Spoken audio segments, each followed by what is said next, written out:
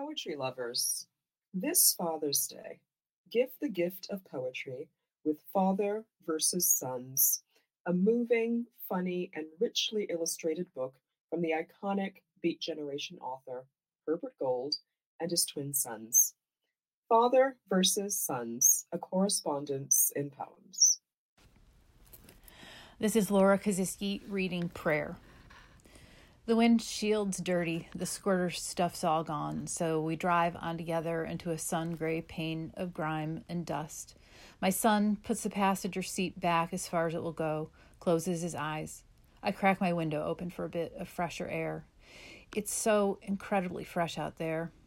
Rain over, puddles left in ditches, black mirrors with our passing reflected in them, I suppose, but I'd have to pull over and kneel down at the side of the road to know.